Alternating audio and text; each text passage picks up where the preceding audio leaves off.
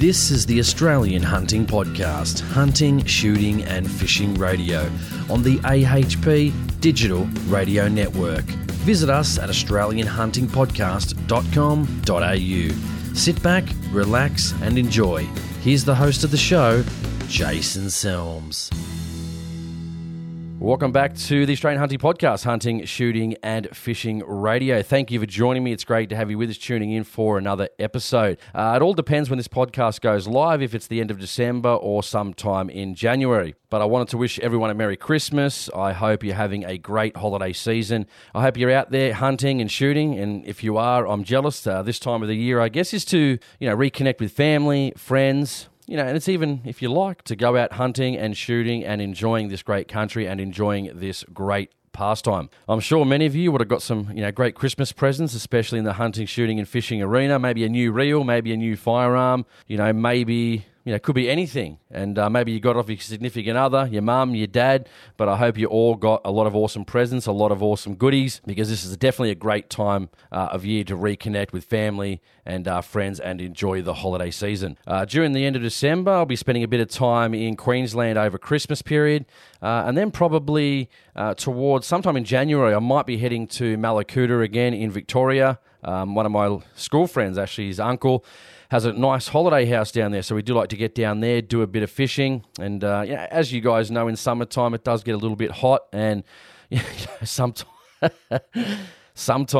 hunting in 40-degree weather is really just not my cup of tea of a really, really enjoyable time. Probably spotlighting at night's obviously a lot better, but when you get into that swag or tent, during the day for a nap, or even at night, it's 40 or 38 degrees.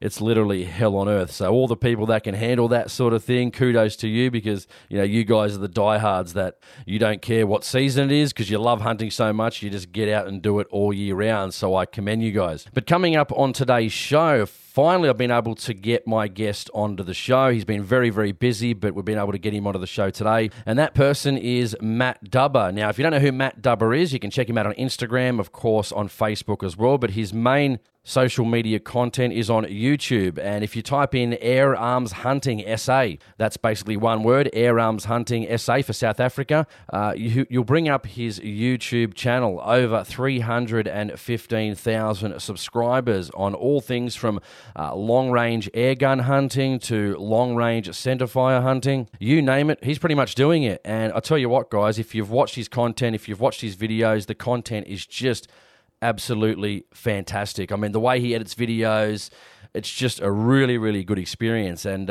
one of the series in particular that he offers is called the Oxwagon Diaries. And I recommend if you punch in Air Arms Hunting SA on YouTube, it'll come up, and enjoy that series from the first episode right until I think it's up to the 19th episode. And hunting all different types of game, all different types of shooting, hunting.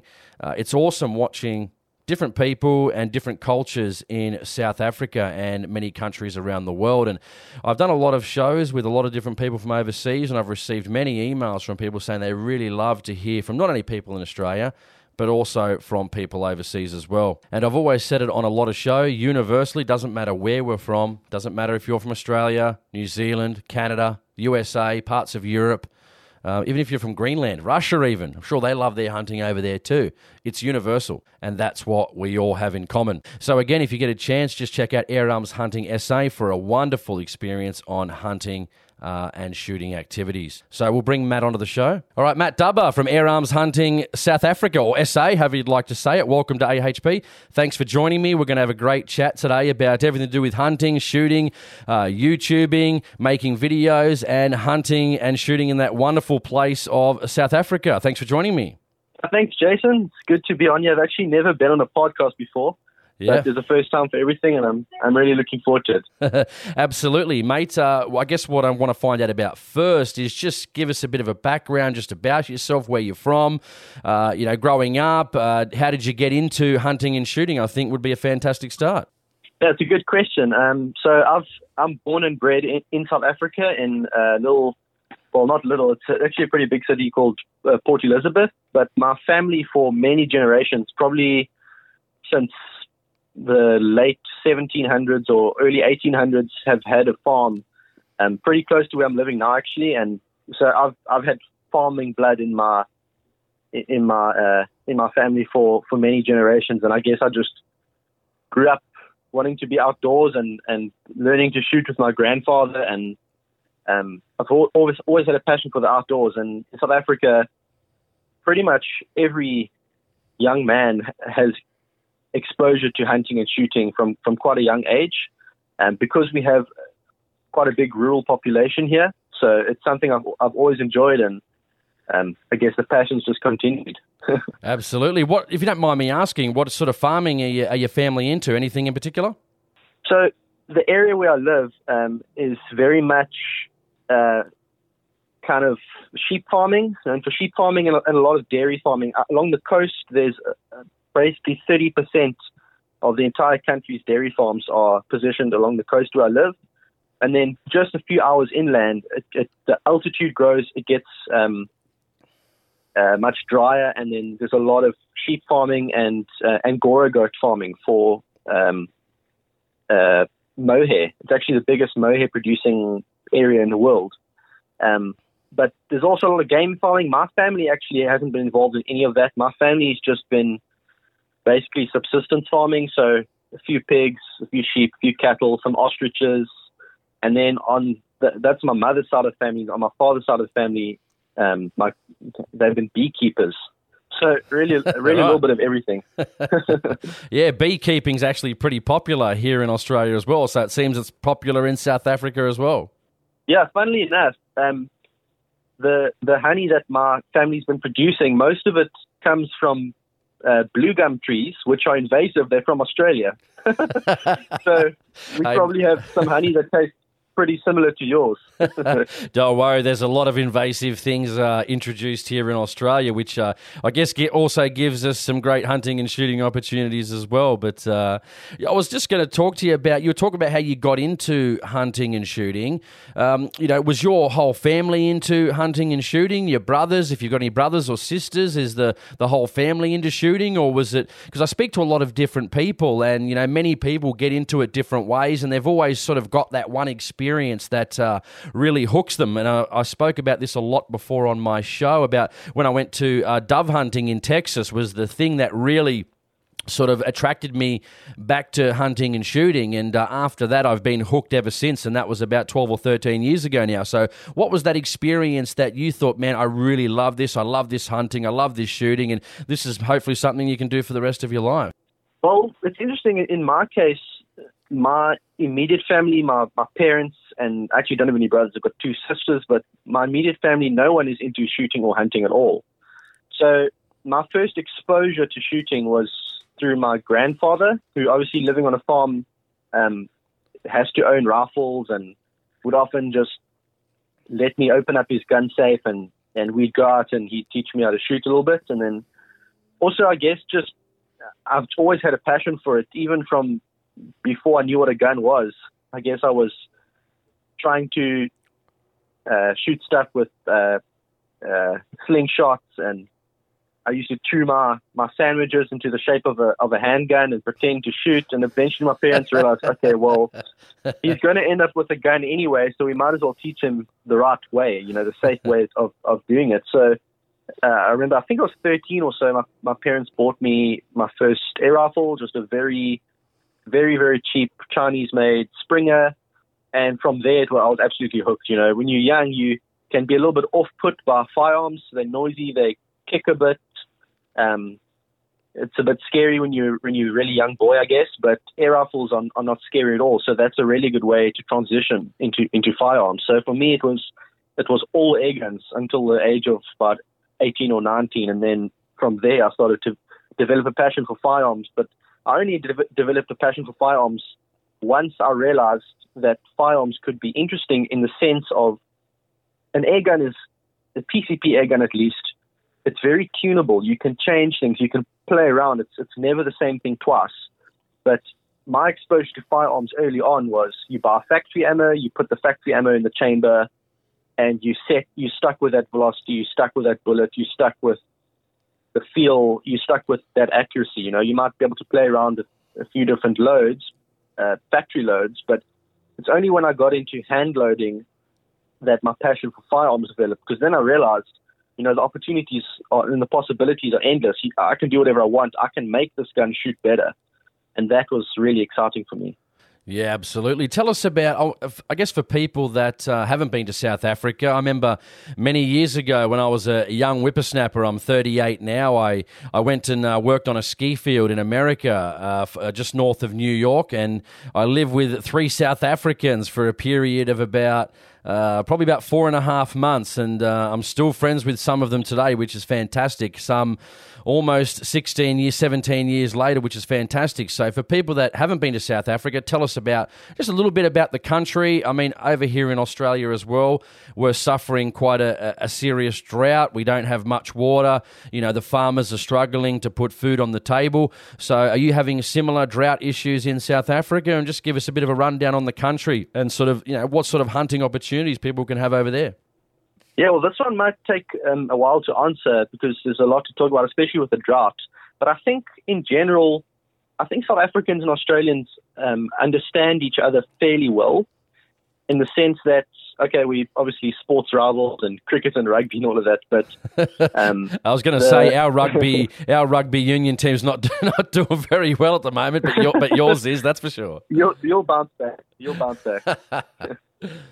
But, I guess being fairly isolated countries, both former British colonies, similar landscapes in the sense that we've got green coastal regions, some mountains, and then a lot of dry, flat, open land. And I guess we experience the same issues in the sense that we have droughts. You guys have some crazy forest fires almost every year. Yep. It gets pretty cold and pretty warm because we're pretty far south. And we're far away from, Europe and the US. And so we kind of, I guess we can understand each other fairly well. But, hunting in South Africa, I guess it's a little bit different to Australia because in South Africa, the majority of our population is rural. So a lot of people living on farms, a lot of people living in very small towns in the middle of nowhere. It's always been traditionally very much a farming country. Whereas I guess Australia, if you look at the demographics, Australia is very heavily urbanized. So in Australia, I guess you're exposed a little bit more to opposition from the big cities when it comes to hunting. Absolutely. And what you're allowed to shoot. Yep. And I've got a friend in Australia, Bo Ricketts from Precision Varminting. I believe he's there in New South Wales as well. Yep. He talks to me all the time about some of the opposition he gets from just crazy anti-hunters from Sydney and Melbourne and guys who don't know anything about how it works and how it's actually so necessary, especially in Australia you've got a lot of feral animals there. So you have to do a lot of culling in Australia, a lot of predator control. And South Africa is very different because we've always had a very strong hunting culture, and we've always realized that if animals don't have a value, then they're going to go extinct. They're going to get wiped out. In the 1960s, a classic example is the black wildebeest. Black wildebeest was almost entirely extinct in the 1960s. There were only a few hundred left. And then they legalized hunting for black wildebeest. Previously, it was not legal. They legalized hunting, and suddenly the value of the animal increased a lot because, obviously, if the animal is worth something to a hunter, then the landowner wants to keep the animal. So suddenly, there were thousands of black wildebeest, and now it's one of the most, you can find them everywhere now. So we've realized, in fact, the whole of Africa, bar a few countries like, let's say, Kenya, for example. Kenya's struggling right now in terms of their animal populations, and that's because there's not many hunting opportunities. But South Africa, Namibia, Zimbabwe, Zambia, these are all countries that have embraced hunting and have some of the strongest populations and the strongest variety of animals of any countries in the world, despite having heavily rural populations. In other words, yes, we've got a lot of open space, but you're never far from a family living on a farm, or you're never far from a small town. Whereas Australia, I guess, you've got a lot of open space where there's no one anywhere near you. So I guess there's some slight differences there. And I guess in sense of from the species we have as well, we've got so many game animals that people eat that, we export a ton of venison to Europe and the US. And So that's a big industry as well. And I guess the fact that we have a lot of animals that you can eat is something that has made the hunting seem a little bit more bearable to people who are against it. Whereas Australia, I guess if you have to go out and shoot a kangaroo, although it's probably entirely necessary if they're quite destructive, you're going to get people who say, well, you know, a kangaroo is not traditionally an animal that people eat all over the world, so we're going to condemn it. Yeah. And I guess those are some of the struggles we face. But the drought has been particularly bad.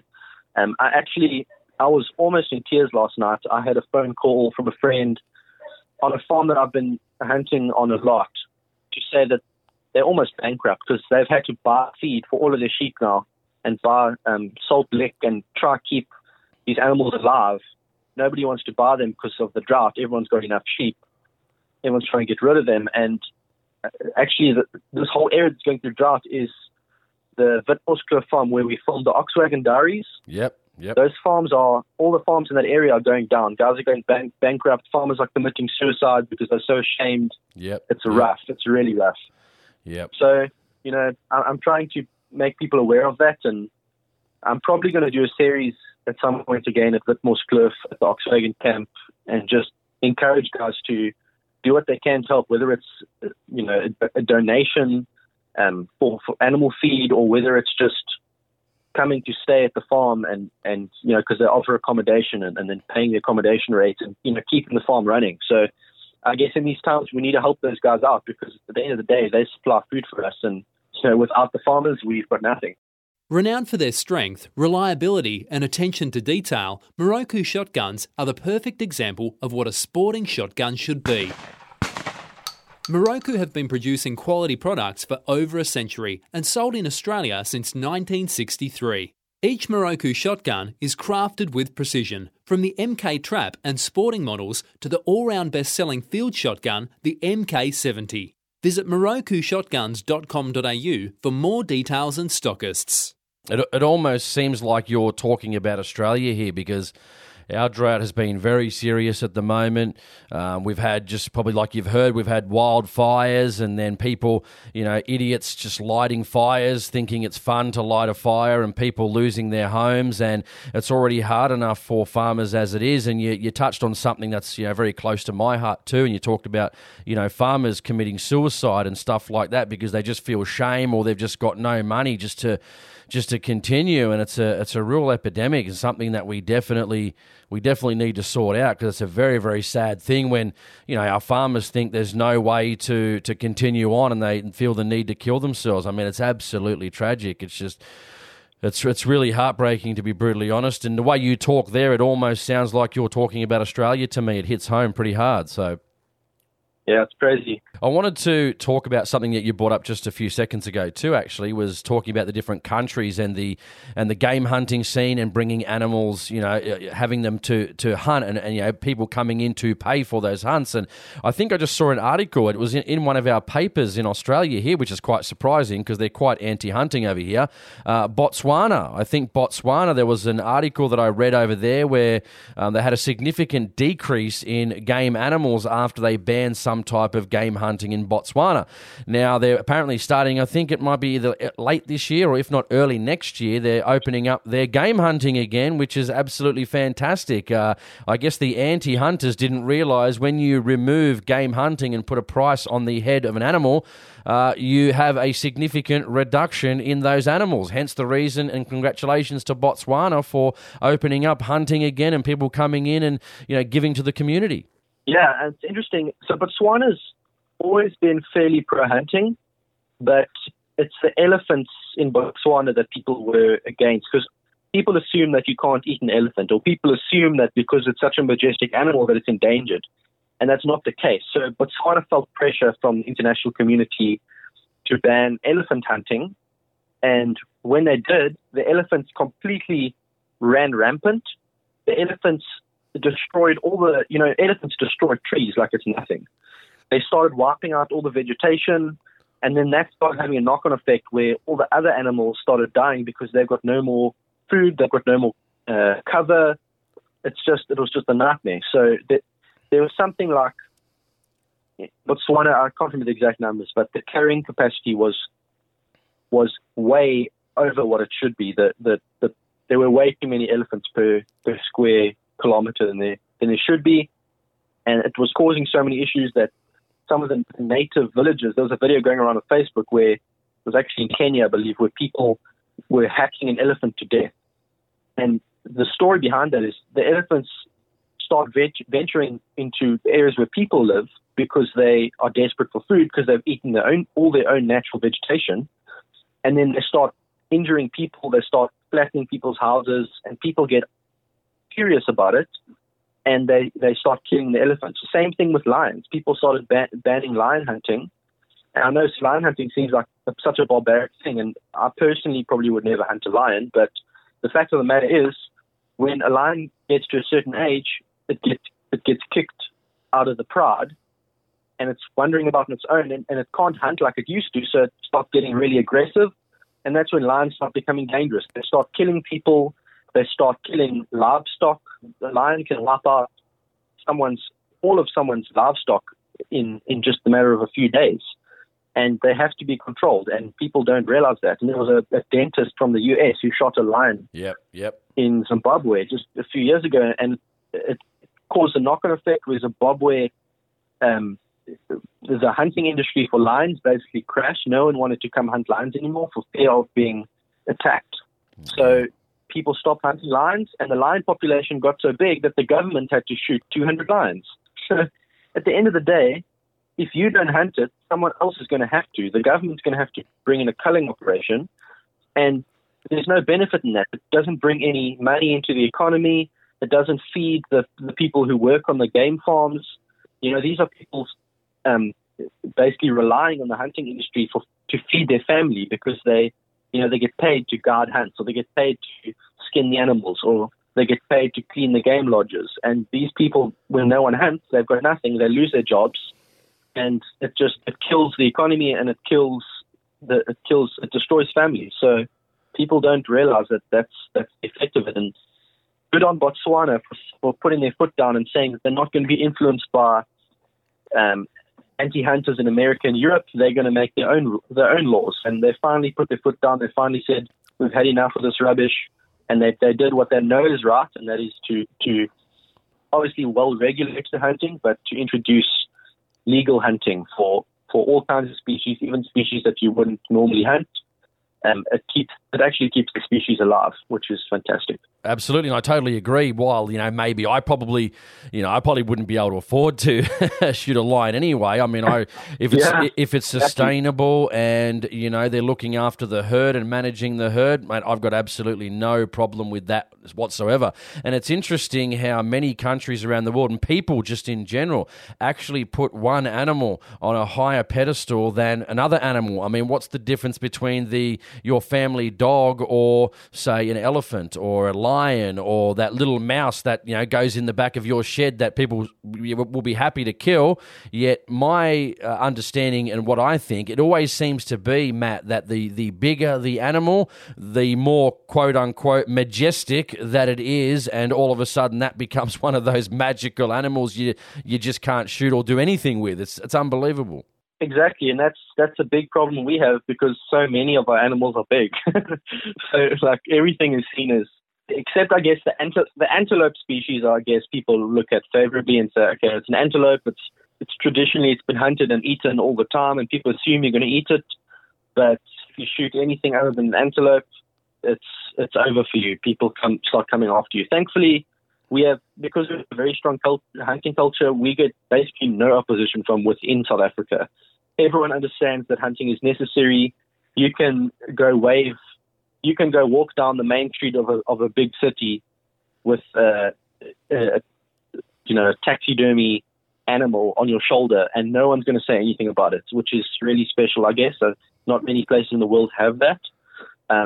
But we're obviously still going to face opposition from countries overseas, and social media can be very dangerous. You've got to be careful what you post nowadays. Yeah, absolutely. I was thinking how good it is in South Africa. I might have to move there one day myself. I wanted to say too, you brought up something just a little bit earlier too. You were talking about the Oxwagon Diaries. Now I've got to say, listen, it's just my personal opinion. that is one of the best shows and series I think I've probably seen on YouTube, and I'm not just saying that because you're on my show. I really enjoyed that. I don't know how many times I've watched that series from, I think you've got roughly, 19 or so episodes, could be close to that anyway. But I've watched every single one of them, probably 6 times each. It's just so enjoyable, the way you make those videos, the way you've put them together. I can imagine I used to film a lot of weddings myself, wedding filmography, and that was hard enough to get all the shots, and for you to have all the narration and things like that. I mean, I can imagine it is a lot of work, and people sort of don't realise the work that goes into it. But that is my favourite series, the one that you've put together there. Just the terrain, the environment, the animals that are on offer to be able to shot, the long-range shooting, which is obviously something I'm really passionate about as well. Just bloody fantastic. Yeah, thank you so much. It's actually a series that's extremely close to my heart as well. It's my favourite series to film and also to watch. Actually, sometimes I miss that place, and I actually sit down and watch my own videos over and over again. I love that place. There's something about, I don't know, that particular farm in general. It's actually it's a 50,000 hectare conservancy, so it's a big area.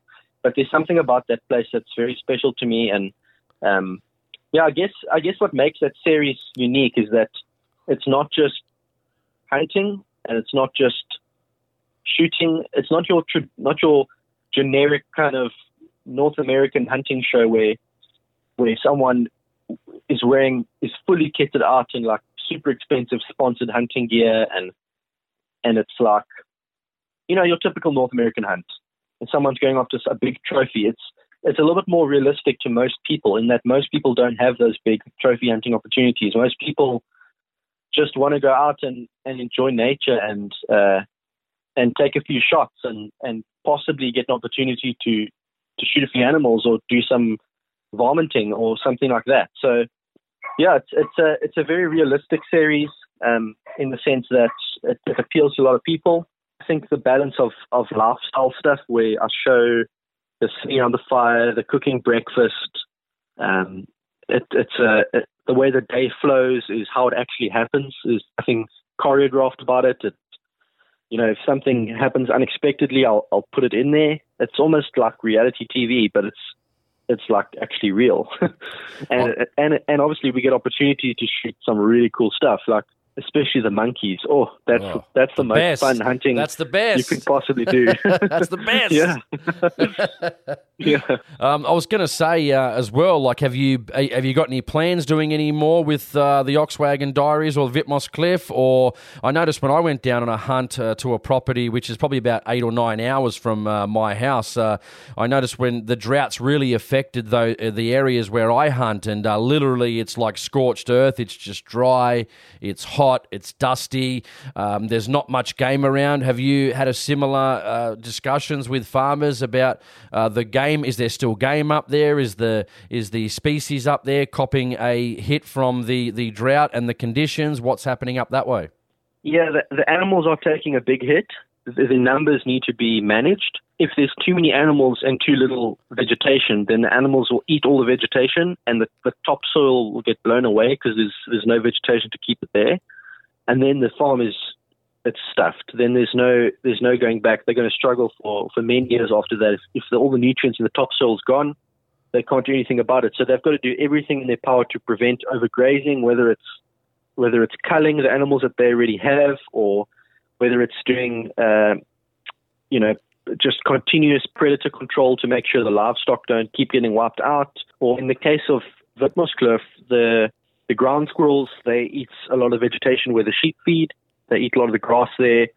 And the monkeys, they just enhanced nuisance when the drought's here, because they've got nowhere else to feed on natural food.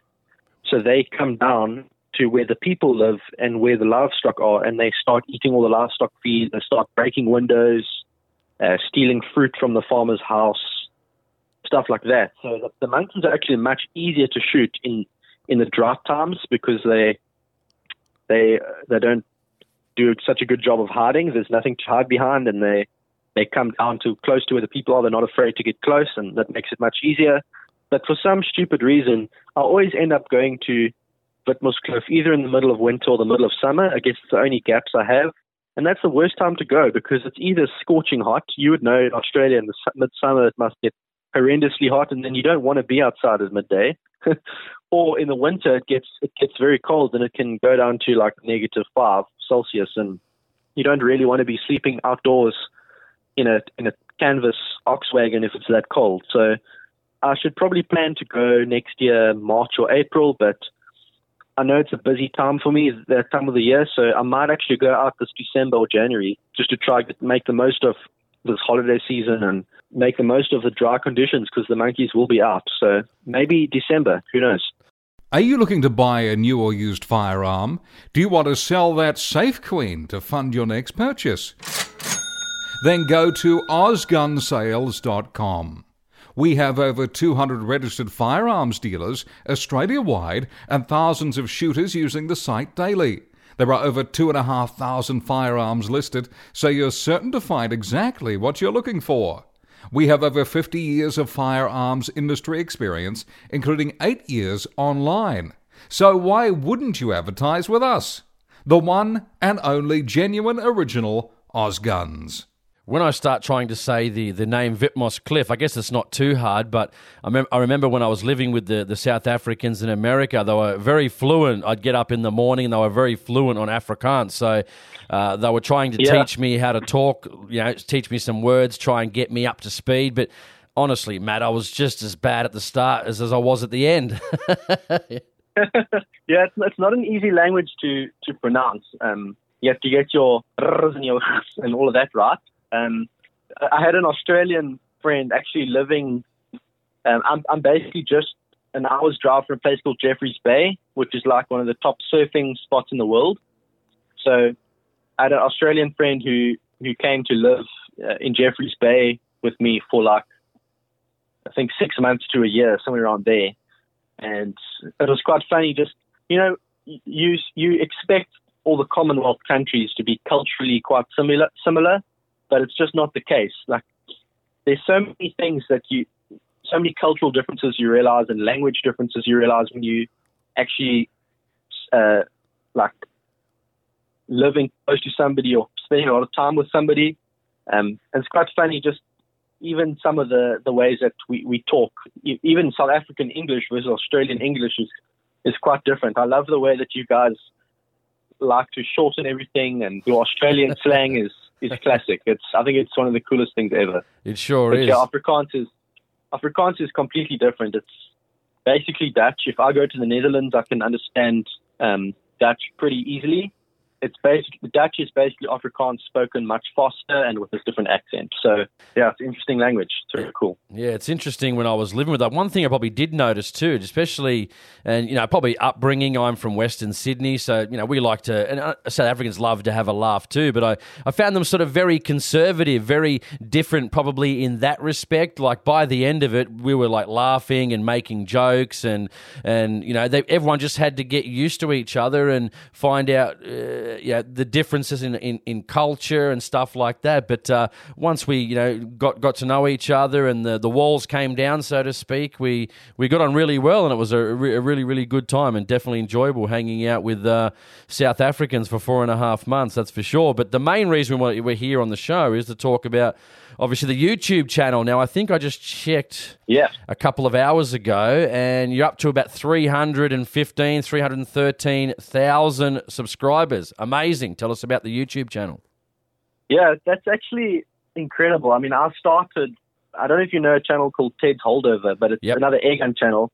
And basically, I started, I think it was one day in 2011. I turned on my computer and I just randomly decided I'm going to search for airgun hunting. And at this point, I had no idea that it was possible to hunt anything bigger than a pigeon with an airgun, because the only airguns I was exposed to were very low-power Springers. And I searched airgun hunting. One of Ted's videos came up. I saw him shooting, I think it was a rabbit, and I was blown away that someone could shoot a rabbit with an airgun, humanely. And I was like, wow. And it was so weird. That day, the first time I ever saw an airgun hunting video, I decided I'm going to start my own channel. And the thought that went through my head was, hey, that's not too hard. I can do that, because at that point I'd had a little bit of experience filming and editing videos, just very basic stuff, kind of home video style. And I decided I'm going to start my own channel, and I did. And I got almost no views for the first 2 or 3 years, very little, didn't put that much effort into it. And I actually got a job working, an internship with a company that filmed spearfishing DVDs. And I got the job of editing and filming certain sections for this DVD, and also running the YouTube channel, which at the time was the biggest spearfishing channel in the world. And through that, I learned a lot about how to successfully run a YouTube channel, how you should be editing, the way that your audience would think, the way to analyze certain information or feedback from your creator studio, and how to take it into account in what you need to change in your next video, stuff like that. And from there, I decided to actually go full-time into YouTube and managed to bring some sponsors on board who have made this possible, because, as you know, YouTube has been clamping down on gun-related content, and it's very difficult to make money off of YouTube by itself anymore. In fact, if you're a gun channel, it's pretty much hopeless trying to make an income from YouTube itself. So I've had to rely on numerous different sponsors and doing odd jobs for gun companies. So, for example, FX Air Guns has been very good in bringing me on board as a consultant, basically for barrels. I've done a lot of work with their barrels and developing barrels to shoot slugs instead of pellets, which has been a major step forward in the airgun industry. And yeah, I've really enjoyed the journey. And at this point, YouTube is not so much an income maker for me. YouTube is it's almost gone back to a hobby because of this whole YouTube demonetization thing. But I see YouTube as a door opener. YouTube introduces you to companies within the gun industry that you can then work with afterwards, and just introduces you to fantastic people all over the world like yourself, and connects us all, which is fantastic. So I'd say YouTube at this point is less of a job for me and more of a glue holding various other jobs together. But I'm enjoying every moment of it. I'm going to continue making videos. I'm kind of aiming for the 500,000 mark, but at the same time, I know that YouTube could decide to ban all gun-related stuff at any point. So I'm just enjoying the ride and taking it as it is. Looking for outdoor equipment for your next adventure? At Aussie Outdoor Gear, you can find cooking equipment, camo clothing for kids, backpacks, camo accessories, and much more. We cater for your hunting, fishing, camping, hiking, and other outdoor pursuits with our unique product range. AussieOutdoorGear.com.au. Quality gear at affordable prices. Yeah, absolutely. And I guess one thing that's probably, people expect and I guess this goes for content creators like me, like you, obviously, as well, people in the YouTube or podcasting or whatever it may be. And, like I always tell people, support your content creators on the internet. As you just said, YouTube has been clamping down on gun channels. They've been clamping down on a lot of different things, which really disappoints me. And I always tell people, I guess we live in the age where everybody accepts or wants everything for free. And I'm like, well, I love your videos, hence why I'm a Patreon that supports you on Patreon, because I think the content is absolutely fantastic, and I'd like you and other YouTubers that I also sponsor on Patreon to continue to make videos well into the future. If people like me and other people that watch the videos don't support the content creators, then there'd be no reason for the content creators to create the awesome work that they do. Hence what I do, what you do, and what many other people do on the internet. And I guess I get really disappointed when I see, like as you were talking about sponsors. I have sponsors on the show. I'd normally play them on the show while I'm talking to you, but I've had a bit of a problem with my computer and I'm just upgrading it at the moment, waiting to build it this weekend. But, we have sponsors, and when you play or you recommend a product to someone, people just assume in the comments that, well, that's the product they got given. They're, shilling this company and, it's maybe not be a good product. Maybe it is, but people just get really upset in the comments. But I'm like, well, people need to be able to support the companies. The companies need to be able to support us, and it's great when we actually see companies getting on board and throwing their weight behind YouTube channels or podcasters or whatever it may be. So people need to realize that. It's very sad when I see people getting up the YouTubers, and I've seen them on your comments, I've seen them on my comments on the channel. When you have something or you recommend something to somebody, and it's like, well, it's free content, guys. Like, let's get serious. We want these content creators around for a long time to come. Yeah, people don't realize that if the viewer is not paying for the content, then someone else has to, because we can't, as content creators, we can't do this for free. It's just not possible. So they've got to come to the realization that if they're not paying for content, in other words, if they want to, they can by all means go ahead and become a YouTube Red or YouTube Premium member, and then not see those ads in front of the video or stuff like that. But at the end of the day, adverts are what keeps us going. And for me, yes, I'm sponsored by, all kinds of companies, whether it's the gun companies, scope rings, scopes, bar pod, silencers, all kinds of little things that add up to keeping this channel going. But I'm in a privileged position where I'm able to sort of pick and choose which companies I want to be sponsored by, which is huge, because I'm able to only use products that I love. And people must know that they can trust what I say about the products because I have chosen the products and not the other way around. My channel is big enough where if someone approaches me from a company that I don't necessarily respect, or they make products that I don't necessarily like, I'm in the position to say, sorry, I don't think I've got anything nice to say about that. Please don't send it to me. And people don't realize that I've turned down a lot of opportunities to make money for the sake of keeping my videos truthful. And so people, I guess many people are like that. There are obviously some people out there that don't care, and they'll do some of them. But you can tell that they're not being truthful in what they're saying. They just want to make a quick buck. But most of us out there are very genuine hunters and very genuine outdoorsmen. I mean, the kind of people who don't want to be stuck with a product that we absolutely hate. We want to have fun out in the field. We want to enjoy our filming, and we want to enjoy our shooting. We want to be able to take those long shots, and we're going to choose equipment that's going to be able to do that. So, trust what the equipment's able to do in the video.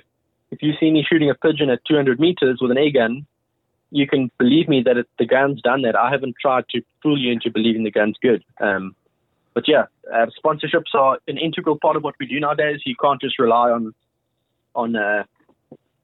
even Patreon is fantastic, but there's got to be more than that. Patreon's kind of at this point for me trying to make up the difference of what I used to earn from YouTube a few years ago versus now.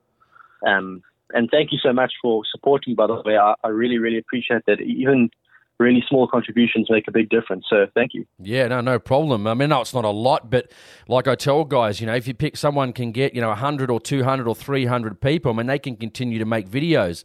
I know, as you know, you were doing spearfishing before. I did probably, at least in my former life, about 20 to 25 wedding videos, and I know exactly what goes into making videos. I make a few on my YouTube channel myself, but that's just for, my own joy of making my own videos, my own joy of looking back at hunts that I was on.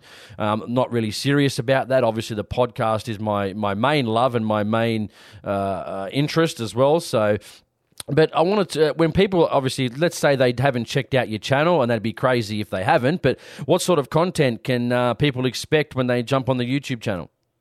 So my channel is a little bit of everything, but mostly air guns. I think because I've been so involved in the air gun industry, a lot of that filters down to my channel. So, for example, if I've been working on a new barrel, or I've been working with a projectile manufacturer or anything like that, you're going to see that technology filter down into my channel, and that's going to naturally be an interest that my videos revolve around. So, yeah, you're going to see a lot of air gun stuff, specifically often quite technical stuff. I enjoy my long-range shooting. I enjoy tutorials. I enjoy speaking about how a particular shot was taken, or what I take into account when hunting a particular animal. I enjoy being outdoors, but I've also introduced not a lot, but a fair amount of centerfire rifle hunting. I enjoy my long-range shooting, and most of those videos come in the form of Oxwagon Diaries. A lot of like monkey vomiting with a 22-50, some goose shooting, the occasional antelope. I've shot a baboon once with a crossbow, but I guess a little bit of everything. And I pride myself on trying to provide variety of content. But at the end of the day, I don't have any sponsors on the centerfire rifle side or on the bow hunting side. So if I had to just produce rifle and bow hunting videos, my channel wouldn't survive. And funnily enough, people don't seem to want to see that as much as they want to see the airgun stuff. I guess airgunning is just a more universally available sport. I know, for example, in Japan, you have to have an airgun for at least 10 years before you're allowed to even apply for a license for a firearm. Indonesia as well, Thailand, they're huge into their airgun hunting. In fact, the majority of my views nowadays comes from Southeast Asia, believe it or not. So that's my biggest audience. So my focus has very much been on the airgun stuff, but I do enjoy pretty much anything that goes bang. Yeah, I was going to say, I mean, I obviously found you, I can't remember where I found you. I think it was not early on, but I think you were on a couple of the dams on one of the farms, and when you were shooting some of the ducks, I think, with the air rifles. I think that's when I originally found you, probably maybe about 2.5 years ago, something like that.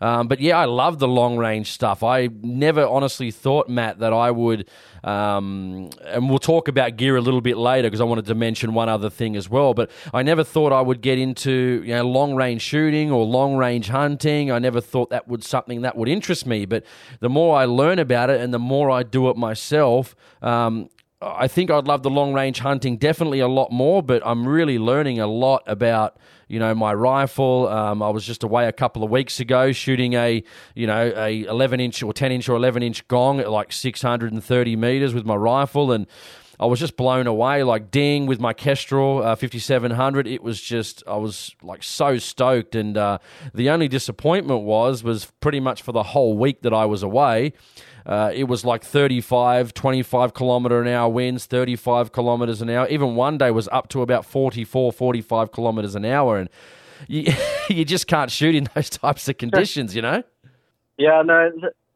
it's amazing what a rifle can do when there's no wind. I mean, even a normal stock standard hunting rifle can perform incredibly well with the right ammunition at long range. But the wind, as you say, the wind is a nightmare. It's impossible to accurately predict what it's doing at every point between you and your target at long range. You just don't know. And that's something that that's something that only experience can teach you.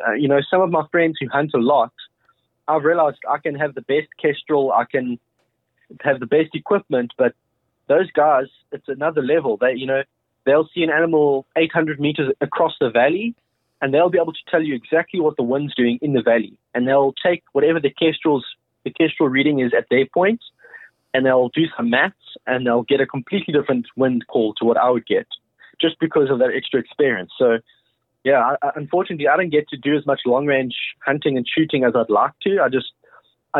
It's easy for me to go out and shoot with air guns, but firearms, to find enough space to go shoot regularly, I don't often get that. So, yeah, I guess it comes down to experience and having opportunities.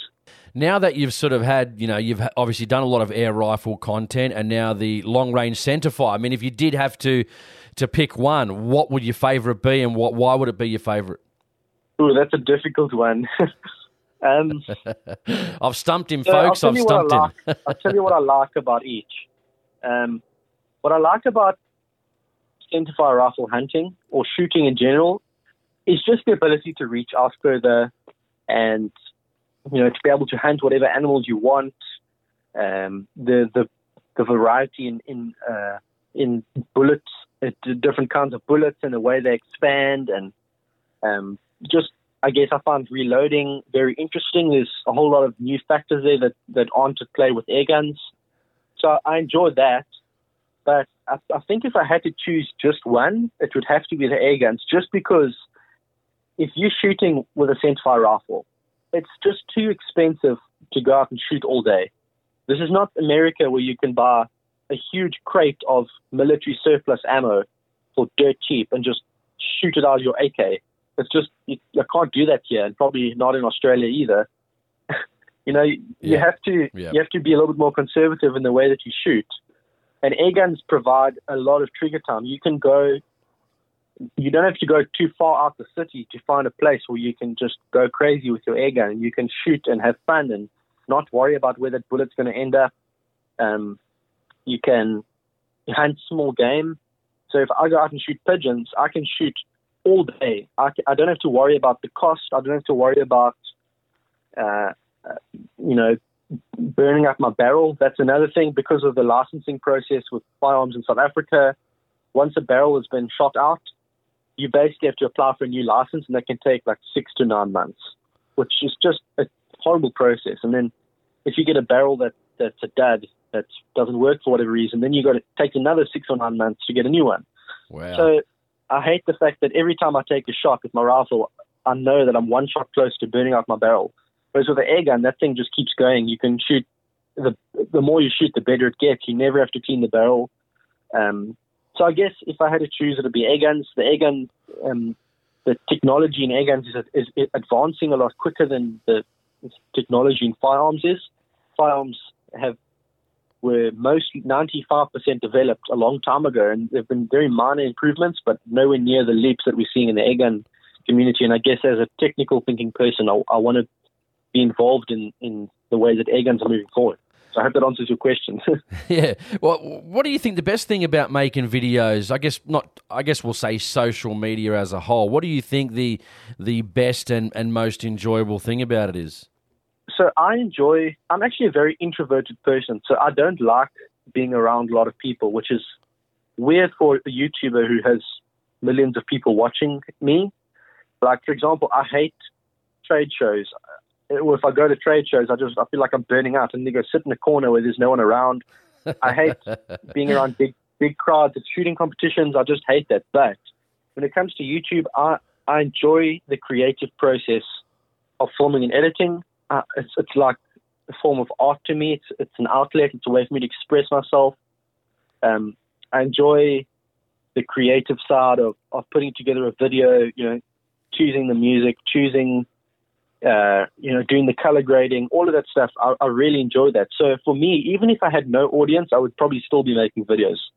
Probably nowhere near as good as the videos I make now, but I'd still be putting some effort into doing something because I really enjoy it. So, even if I can't make income from YouTube, I would probably still do the odd video just because I enjoy it and because I enjoy sharing information with people.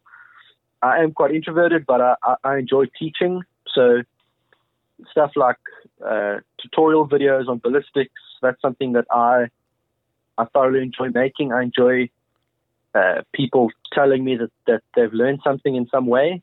So, yeah, I guess it's the creative side of it that I enjoy.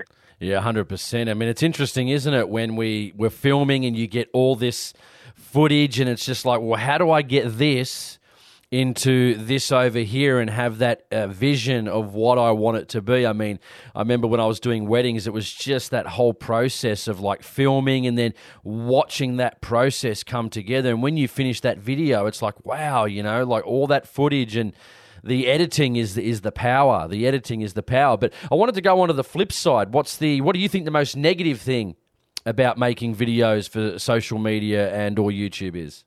I guess the biggest negative is just that it's so time consuming. If I'm busy filming something and I actually want to be just enjoying myself out, let's say at the Oxwagon camp, and I want to be just spending time with friends, and if I want to sleep in late or if I want to just go for a casual drive, I have to constantly be aware of the fact that I need to get footage, and that can suck, especially if you're going along with a friend that you haven't seen for a long time and you actually want to spend quality time with a friend, and you, instead of spending time with a friend, you're spending time with your camera. That's a big negative. And I guess just from the YouTube side, from actually editing. The editing, oh man, I guess you would know, but Yeah. there's a sucky part of editing where when you just get the footage of the timeline and you realize how much footage you have to get through, and there's this long process of shortening everything down and just organize everything in order and add the music. It only becomes enjoyable towards the end when everything starts to take shape. Exactly. I'm sure you know what I mean. It gets fun towards the end because you can see the final product in sight. But when you just start editing, it sucks because it just takes so much time to get through everything. And that's, for me, is the worst part. It's interesting when people are watching it and let's say a video is 15 minutes, all they get to see, the enjoyment is the 15-minute video, whereas we... Yeah, even podcasting, it's like I do the interviews for an hour. Me and you have corresponded on Instagram and on email. We've drafted up some questions. I mean, it's a lot of time before we even do the show, and then it's an hour or 2 hours to record the show or whatever you're doing out doing videos as well. You need to get all that footage, come back, do the importing process. I mean, they just see the final 15 minutes, but we've spent...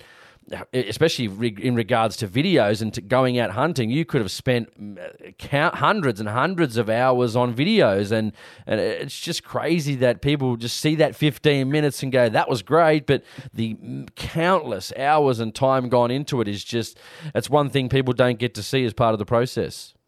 Yeah, exactly. I mean, I'm busy editing a video now, and it'll probably end up being maybe a 10-minute video, and I'm looking at the timeline, and it says, 1 hour and 12 minutes. And that's, I've got to get that 1 hour and 12 minutes down to 10 minutes somehow, and even just organizing my raw footage the other day and realizing that I've probably got about 50 or 60 terabytes of external hard drives. And people don't realize that my YouTube channel, I get people complaining, when are you going to put up a new video? The last one you put up was only last week. I'm like, dude, I can't do more than one video a week. It's just not possible. Yeah, and I think people appreciate your videos more when they know what's gone into them. And I'm not the kind of person to boast about how much effort has gone into something, but I guess the frustrating thing is when you put a lot of effort into something, and then the YouTube algorithm just decides, okay, well, it's a hunting video. We're not going to notify all your subscribers. Only a small percentage of your subscribers will see this in your newsfeed, and a lot of my subscribers don't even know that I put up a new video, just because of the way you publish this stuff now to my subscribers. And so I'm trying to encourage people.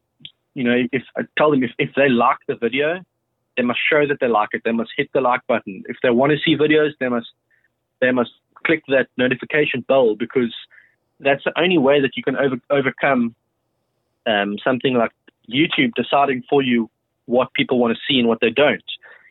YouTube sees gun-related content as something that overall is not that interesting, just based on the fact that it's a smaller demographic of people who want to see it.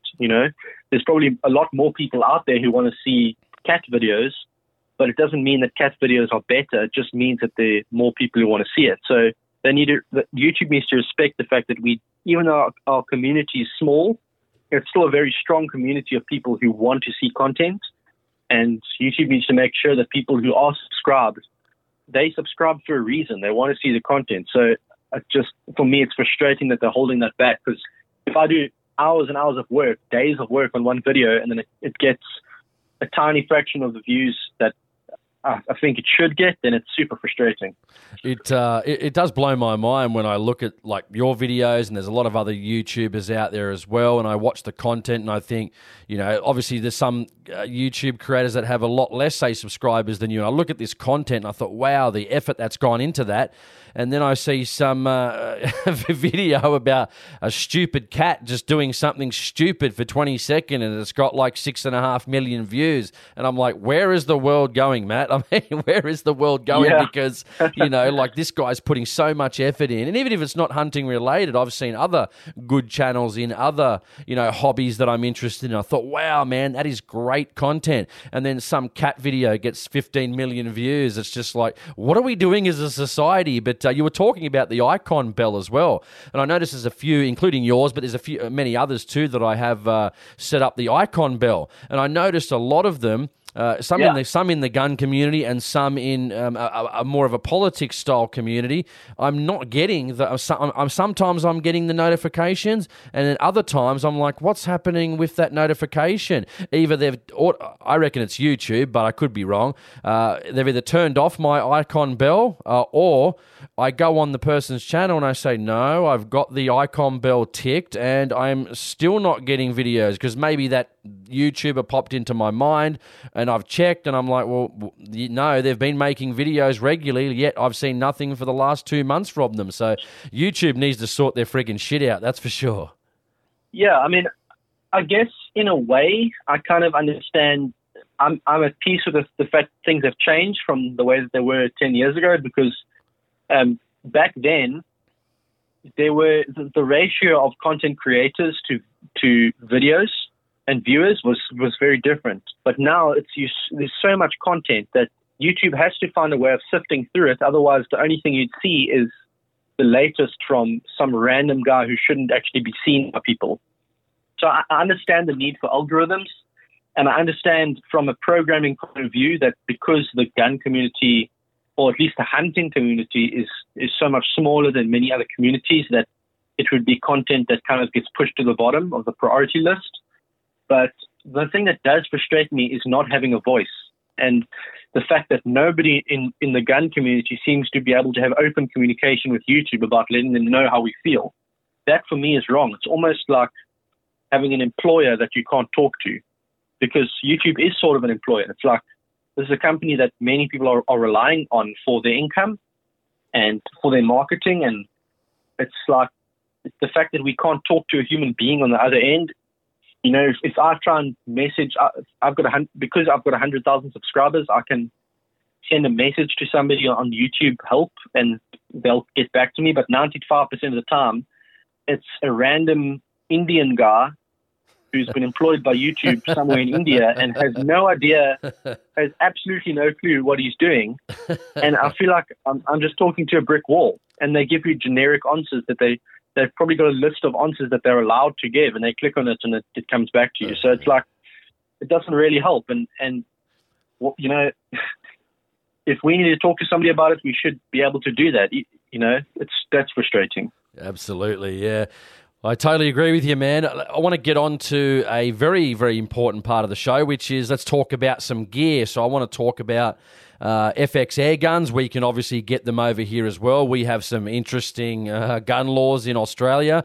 Obviously a lot different than what you guys can do. There's some okay stuff here, but there's a lot of bad stuff. But talk about FX air guns. I know you've been very much into FX air guns, and something that's interesting, I guess, from the old Springers is getting into the PCPs, but air rifle, the slug barrels, which is interesting, which sort of blows my mind in regards to different opportunities with air guns. So tell us about FX air guns and tell people a bit about slug barrels and what they can, or slug liners, I should say, whatever they're called these days. I'm not big on the air guns because I don't know what I'm talking about, so that's why you're here. But tell us a bit more about that. Yeah, so the reason that I've really, really enjoyed FX is just because they're such a forward-thinking company and they listen to people. So as an example, I only really started, the first time I ever shot an FX air rifle was in 2014, I believe, or no, 2015 actually. So pretty recently actually. It was about 5 years after I started my channel, 4 years after I started my channel. And before that, I was shooting air arms, I was shooting caliber gun, I was shooting many different brands. And I had opportunities to go to some of the factories that make those guns and give my thoughts on what needs to be improved. And as someone who shot every single day for many, many years, I should be someone that people at least listen to. But a lot of those factories, they even though they never shoot air guns, the only air guns they ever get to shoot are at an indoor 20-meter test range to make sure the barrel's shooting okay, but they don't have any real-world experience. But none of those companies had any interest in listening to the end user and listening to people who they should actually listen to. So I contributed some ideas to those companies, and they just laughed at me like my advice was pretty much useless to them, and that's okay. I understand if that's what they choose to do, and maybe my advice sucked. But when the first time I met Frederick, who's the owner of FX, the first thing he did, even hardly knowing who I was, is listen.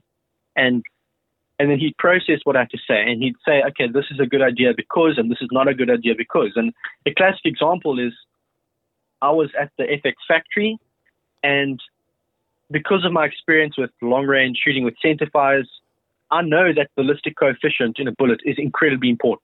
I know what makes a barrel shoot well, and I know that a bullet weight and a bullet ballistic coefficient is one of the first things you look at when you want to do long-range shooting. So for me, I started questioning, why the heck is the airgun world stuck with pellets? Why has the projectile not...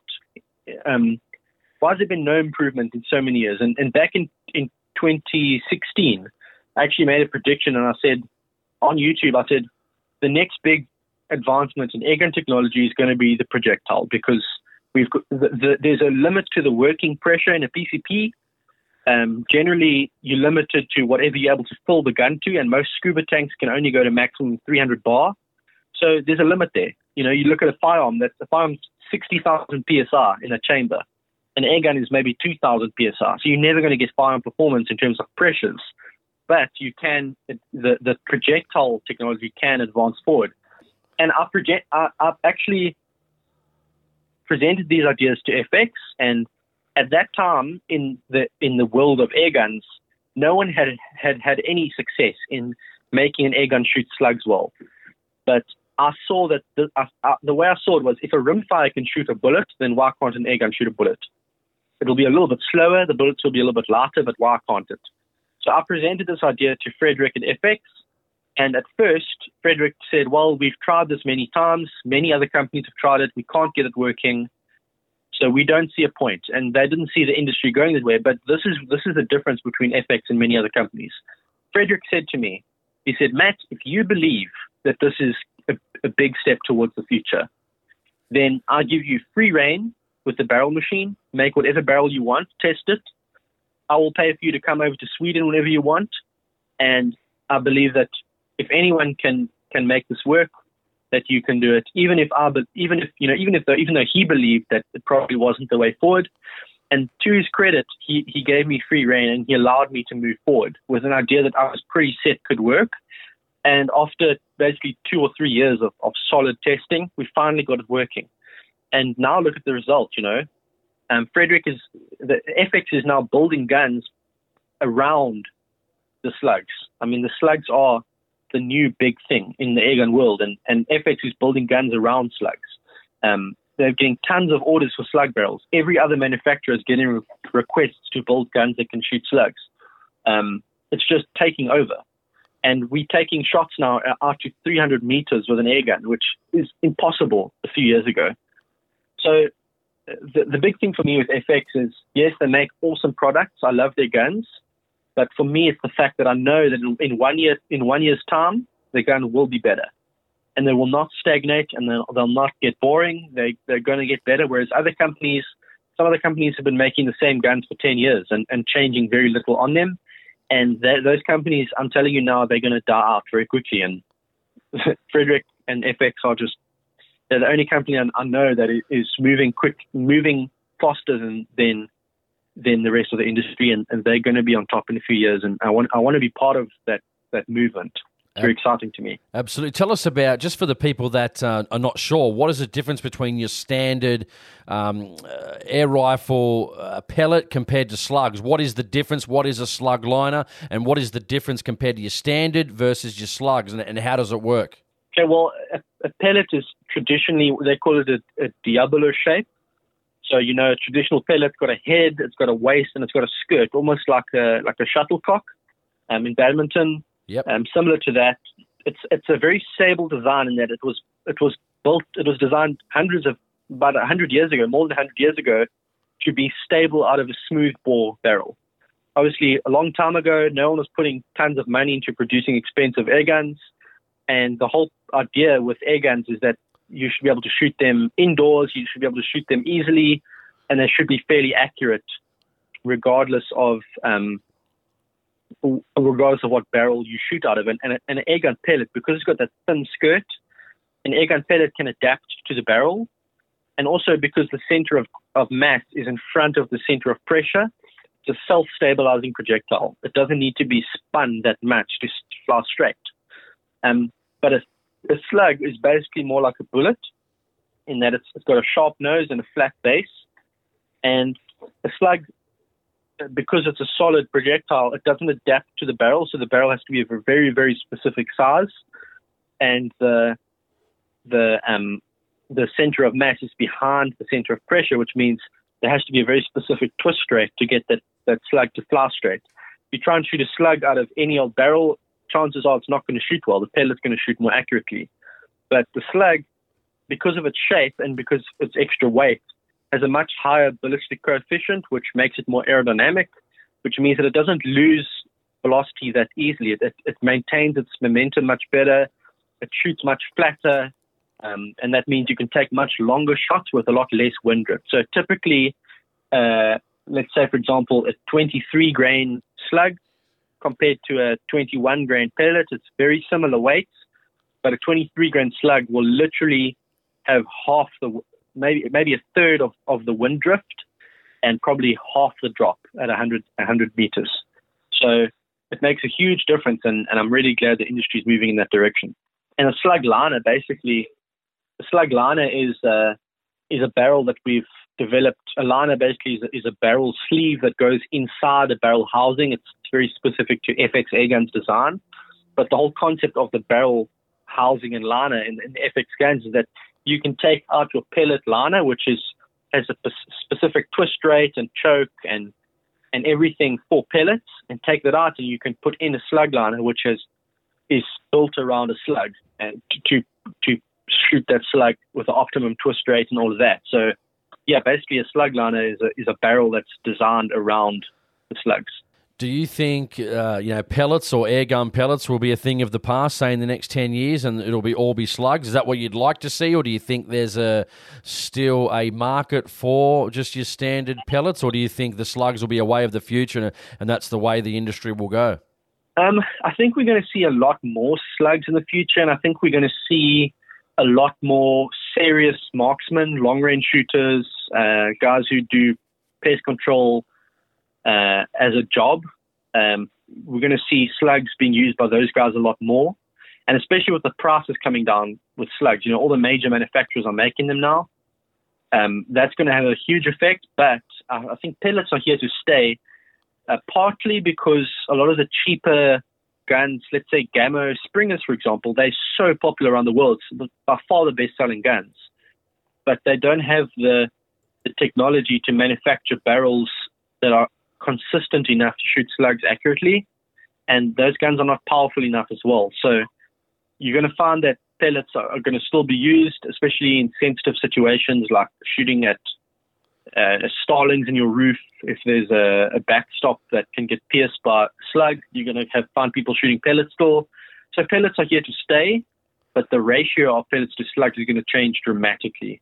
I think it's going to be very interesting to see that change. And plus, slugs are actually easier to manufacture than pellets. So you're going to find a lot of pellet manufacturers struggling because slug manufacturers are going to be able to make the slugs much cheaper.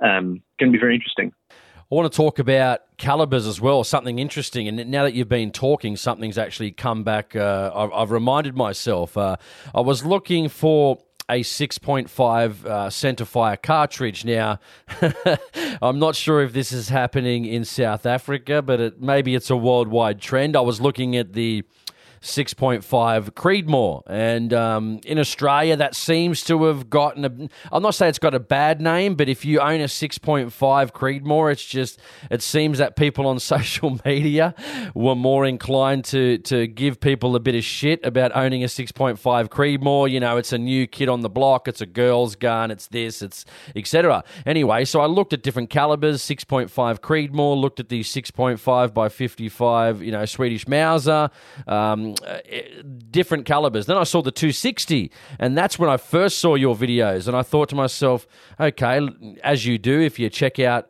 something that you might like, well, let's see what the 260 is doing on the internet. Well, punch it into YouTube, and several channels came up. One was yours, One was an interview I did with 260 Rips from England. He shoots long-range shooting as well. So I did an interview with him about 3 weeks ago. It's coming out on the 18th of December.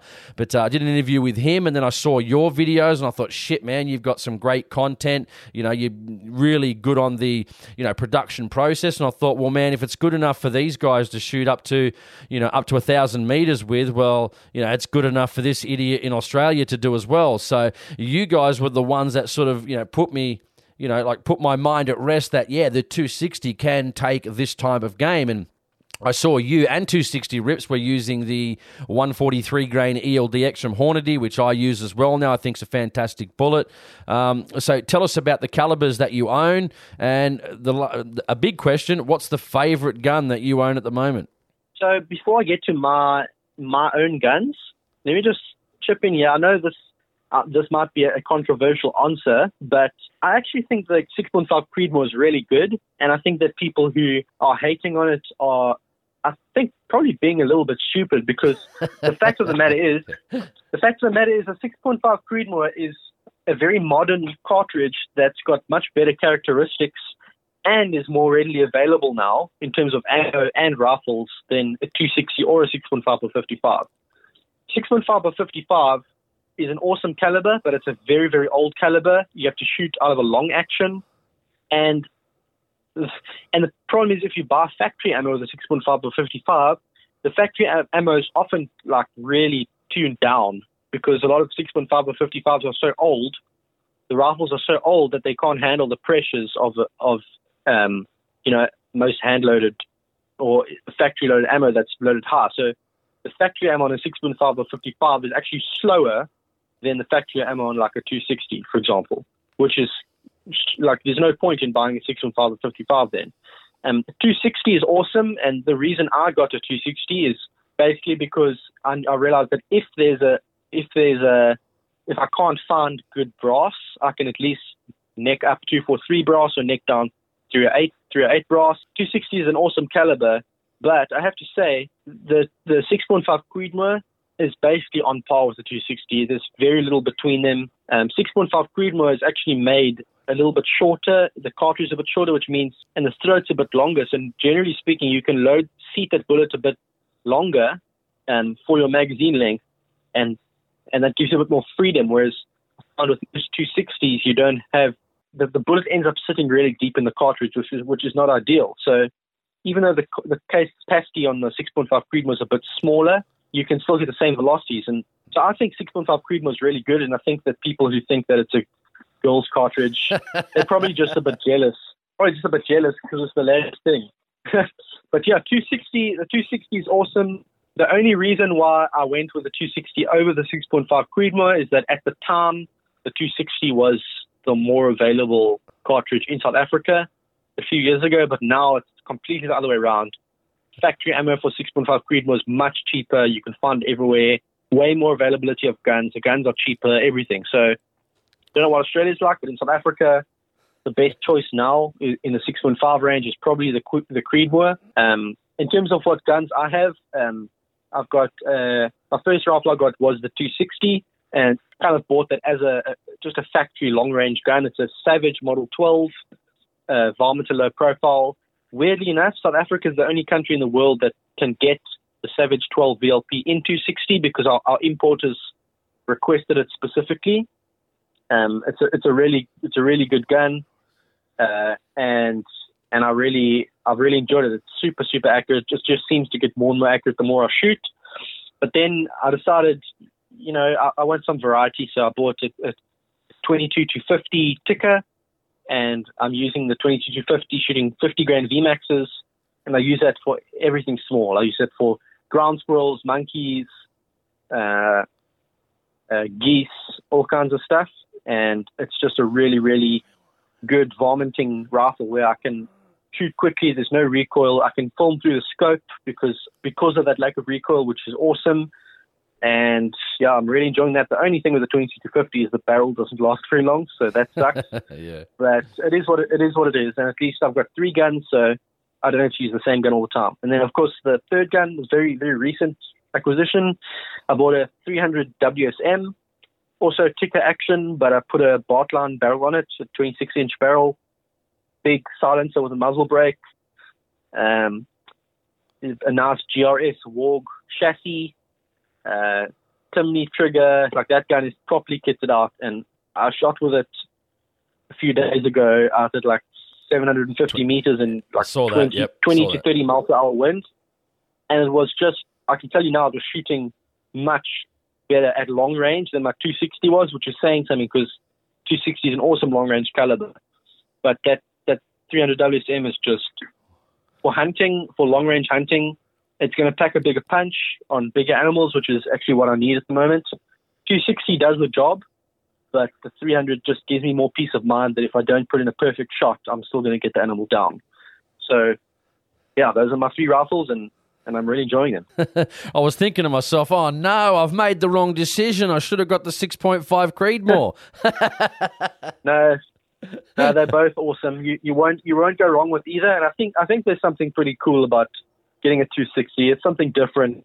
It's something unique, and you know that you're not going with the flow like a lot of the other shooters, and maybe that's the reason why the 6.5 Creedmoor's got a bad rap. I guess people feel that people are just buying it to go with the flow, but 260 is pretty much on par. I guess they're about the same. Yeah, it was interesting when you brought up then too about I got a couple of the GRS Berserk stocks, just the standard black one, and I remember when I saw one of your pictures, and I saw your video the other day too on Facebook. It might have been maybe you were shooting that 720 meters, and when you had the initial photo of the GRS Warg stock, I was kind of mixed on it, because I'm like, it kind of looks good, but it looks like it wants to be a chassis, but it doesn't want to be a chassis. I'm still not sure about whether I like it, but I definitely love the GRS Berserk stock. Why did you settle on that Warg stock for the 300?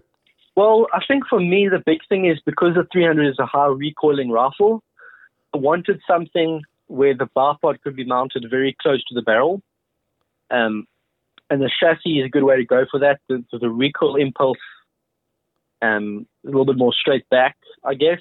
Aside from that, there's really no big difference, but I probably would have liked to go for just a normal chassis, but the GRS, basically when I spoke to them, they were saying that the full chassis are not really cost effective for them. They don't really make much profit or any profit on those. So they actually want to discontinue them, whereas the Warg was a way for them for guys who already own GRS stocks like I do, to get the exact same feel from the stock, but have basically the feel of shooting with a chassis by having that fore end where you could have the bipod mounted really close to the barrel.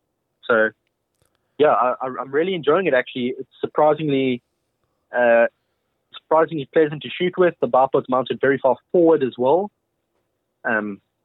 But I guess it depends on what kind of shooting you want to do. If you're just a casual hunter, I wouldn't go for one of them. They're a little bit heavier. But if you enjoy your long range shooting, it's a really good option. Did you go, just a couple of questions before we finish off, did you go with the WSM because it's short mag, or long action, short action, I should say, not long action? What was the reason for going the short action? Well, I've got a lot of friends who shoot like F-class Bisley and do a lot of long-range shooting. I hunted with some guys who shoot long-range with the 300, and it's a very, very tunable caliber. It's inherently accurate. It's going to shoot well even when it's not on its accuracy node. It's very forgiving in that sense. Whereas like a Win Mag, for example, you've got a ton of recoil as well. So you've got to manage the recoil. If you're positioned a little bit wrong, your point of impact is going to be off. So the 300, the recoil's not too bad. It's a very efficient cartridge in the sense that you don't have that much powder for the amount of muzzle energy you're getting. So, for example, I'm shooting a 208 grain Hornady ELD-M at like 2750 feet per second, and I'm getting better performance, significantly better performance at long range than my 260, with only a slight bit more recoil. Whereas if I went to WinMag, it would be a lot more recoil.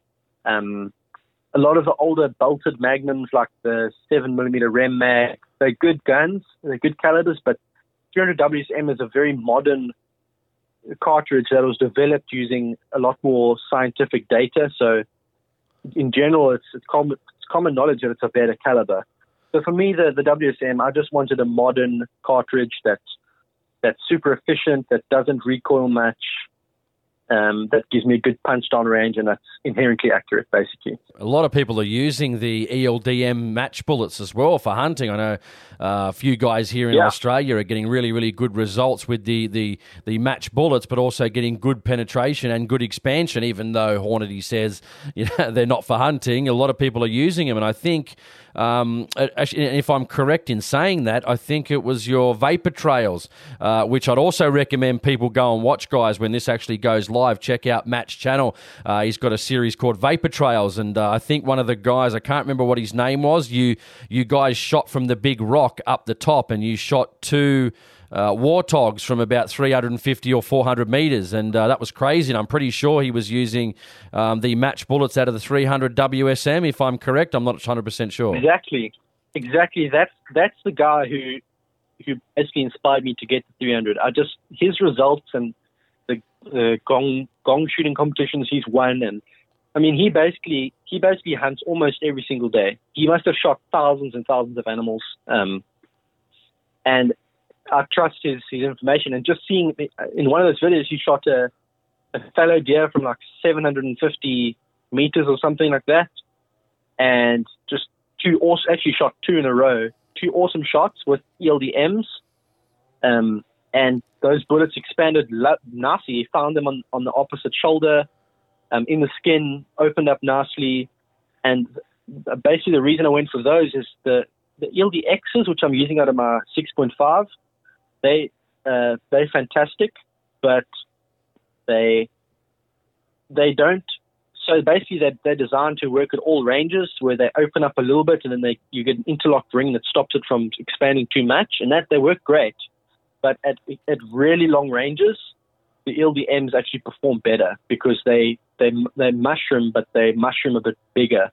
So they put that animal down a bit better. And I was just finding the 260 with the ELDXs at long range, I'd get a complete pass through, and the animal would go down 50 to 60 meters after running 50 to 60 meters. But it wasn't that animal dropping on the spot that you want to see in a hunting video.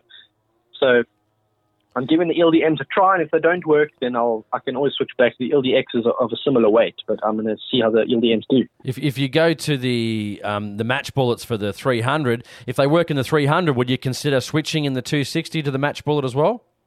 Probably not, but only for the reason that I've done so much load development on the 260, and I've got a very settled load now, so I don't want to touch it. It puts those bullets through the same hole at 100.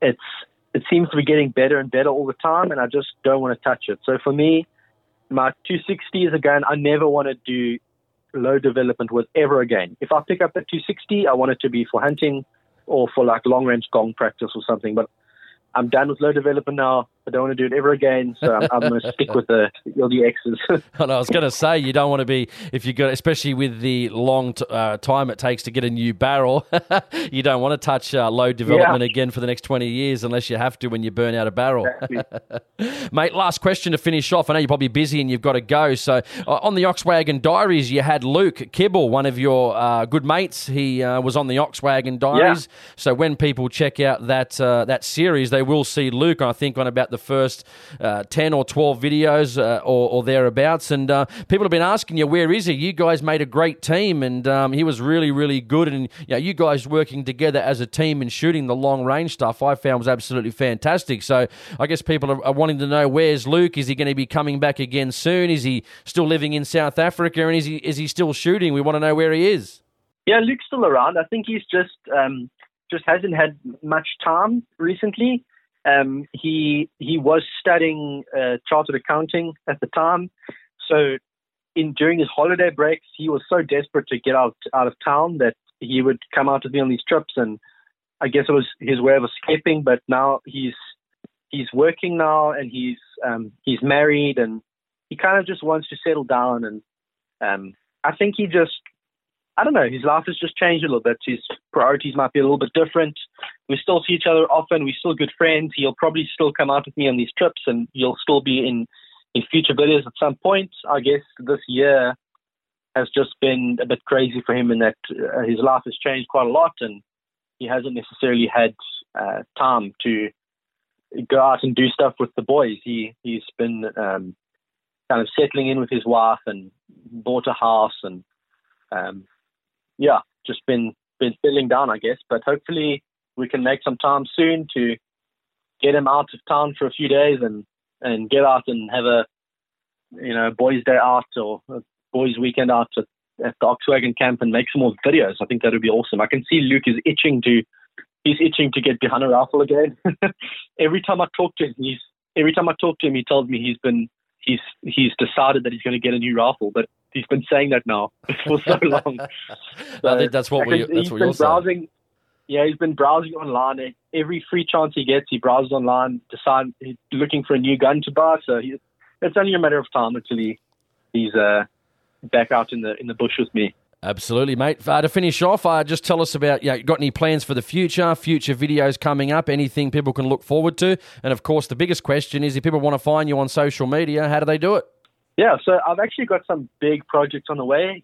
People may have noticed I haven't been uploading quite as regularly recently because I'm working on some awesome projects in the background, which are going to be launched at the IWA trade show in Germany. So that's something I've been putting a lot of my attention towards. It's going to be awesome. Can't wait to share that with everyone. Unfortunately, I can't share any details yet. But in terms of YouTube, I've got some awesome plans. I'm probably going to head out to film some more Oxwagon Diaries videos again. I've got some hunting plans for next year, basically continuing the Vapor Trail series. Probably go out with my 300 and go hunting for a week, probably shoot 5 to 7 animals, which should be fantastic. So I'm really looking forward to that. If people want to watch some of my videos, you can find me on YouTube, Air Arms Hunting South Africa, or just Air Arms Hunting SA, one word. Or just type in Matt Dabba on YouTube. I actually have a travel vlog as well if people want to see my trips. And I actually almost forgot to tell you this, but at some point I'm planning to come to Australia. My friend in New South Wales, Bo, he's been out to some of the airgun competitions I shoot in. He's a lot of pest control and vomiting there in Australia. He actually got asked to shoot pigeons at the Sydney Opera House. So right, yeah. I doubt I'll be able to get involved with that because you probably need some very specific permits. But maybe there's a chance that I can come over and make a video of Bo shooting pigeons at the Sydney Opera House, which should be something very interesting. So I'm hoping to get out to Australia. That should be awesome. And that's going to be something for the memory books for sure, because it'll be something different. A lot of fox shooting, a lot of shooting some feral animals, kangaroos, stuff like that. So it should be interesting. All right, Matt, thanks for joining me on the show. I really appreciate it. And people that are listening to this show, especially in Australia, guys, jump on. I mean, us Australians love the YouTube content. You know, when most of us can't get out and we can't go hunting and shooting, we often get on the internet. We jump on the YouTube and other social medias to find out about hunting. Like Matt's friend Luke, we're always online looking for new firearms or things to buy. And, so check him out, Air Arms Hunting SA. Fantastic content, fantastically made. Production value is level 5,000, guys. You won't be disappointed. So, Matt Dabba, thanks for joining me here on AHP to represent Air Arms Hunting South Africa. I appreciate your time, and we've had a great chat today. So, thanks very much. And one thing we do have, Matt, is universally, we may be different, we may be from a different country, but what we do have in common is our love of hunting, shooting, and being in the outdoors. So, thanks for coming on the show. I really appreciate it. Yeah, thanks so much, Jason. It's an absolute privilege, and I hope to hear from you soon, mate. Keep well. You've been listening to an episode of the Australian Hunting Podcast. I hope you enjoyed it. See you next time.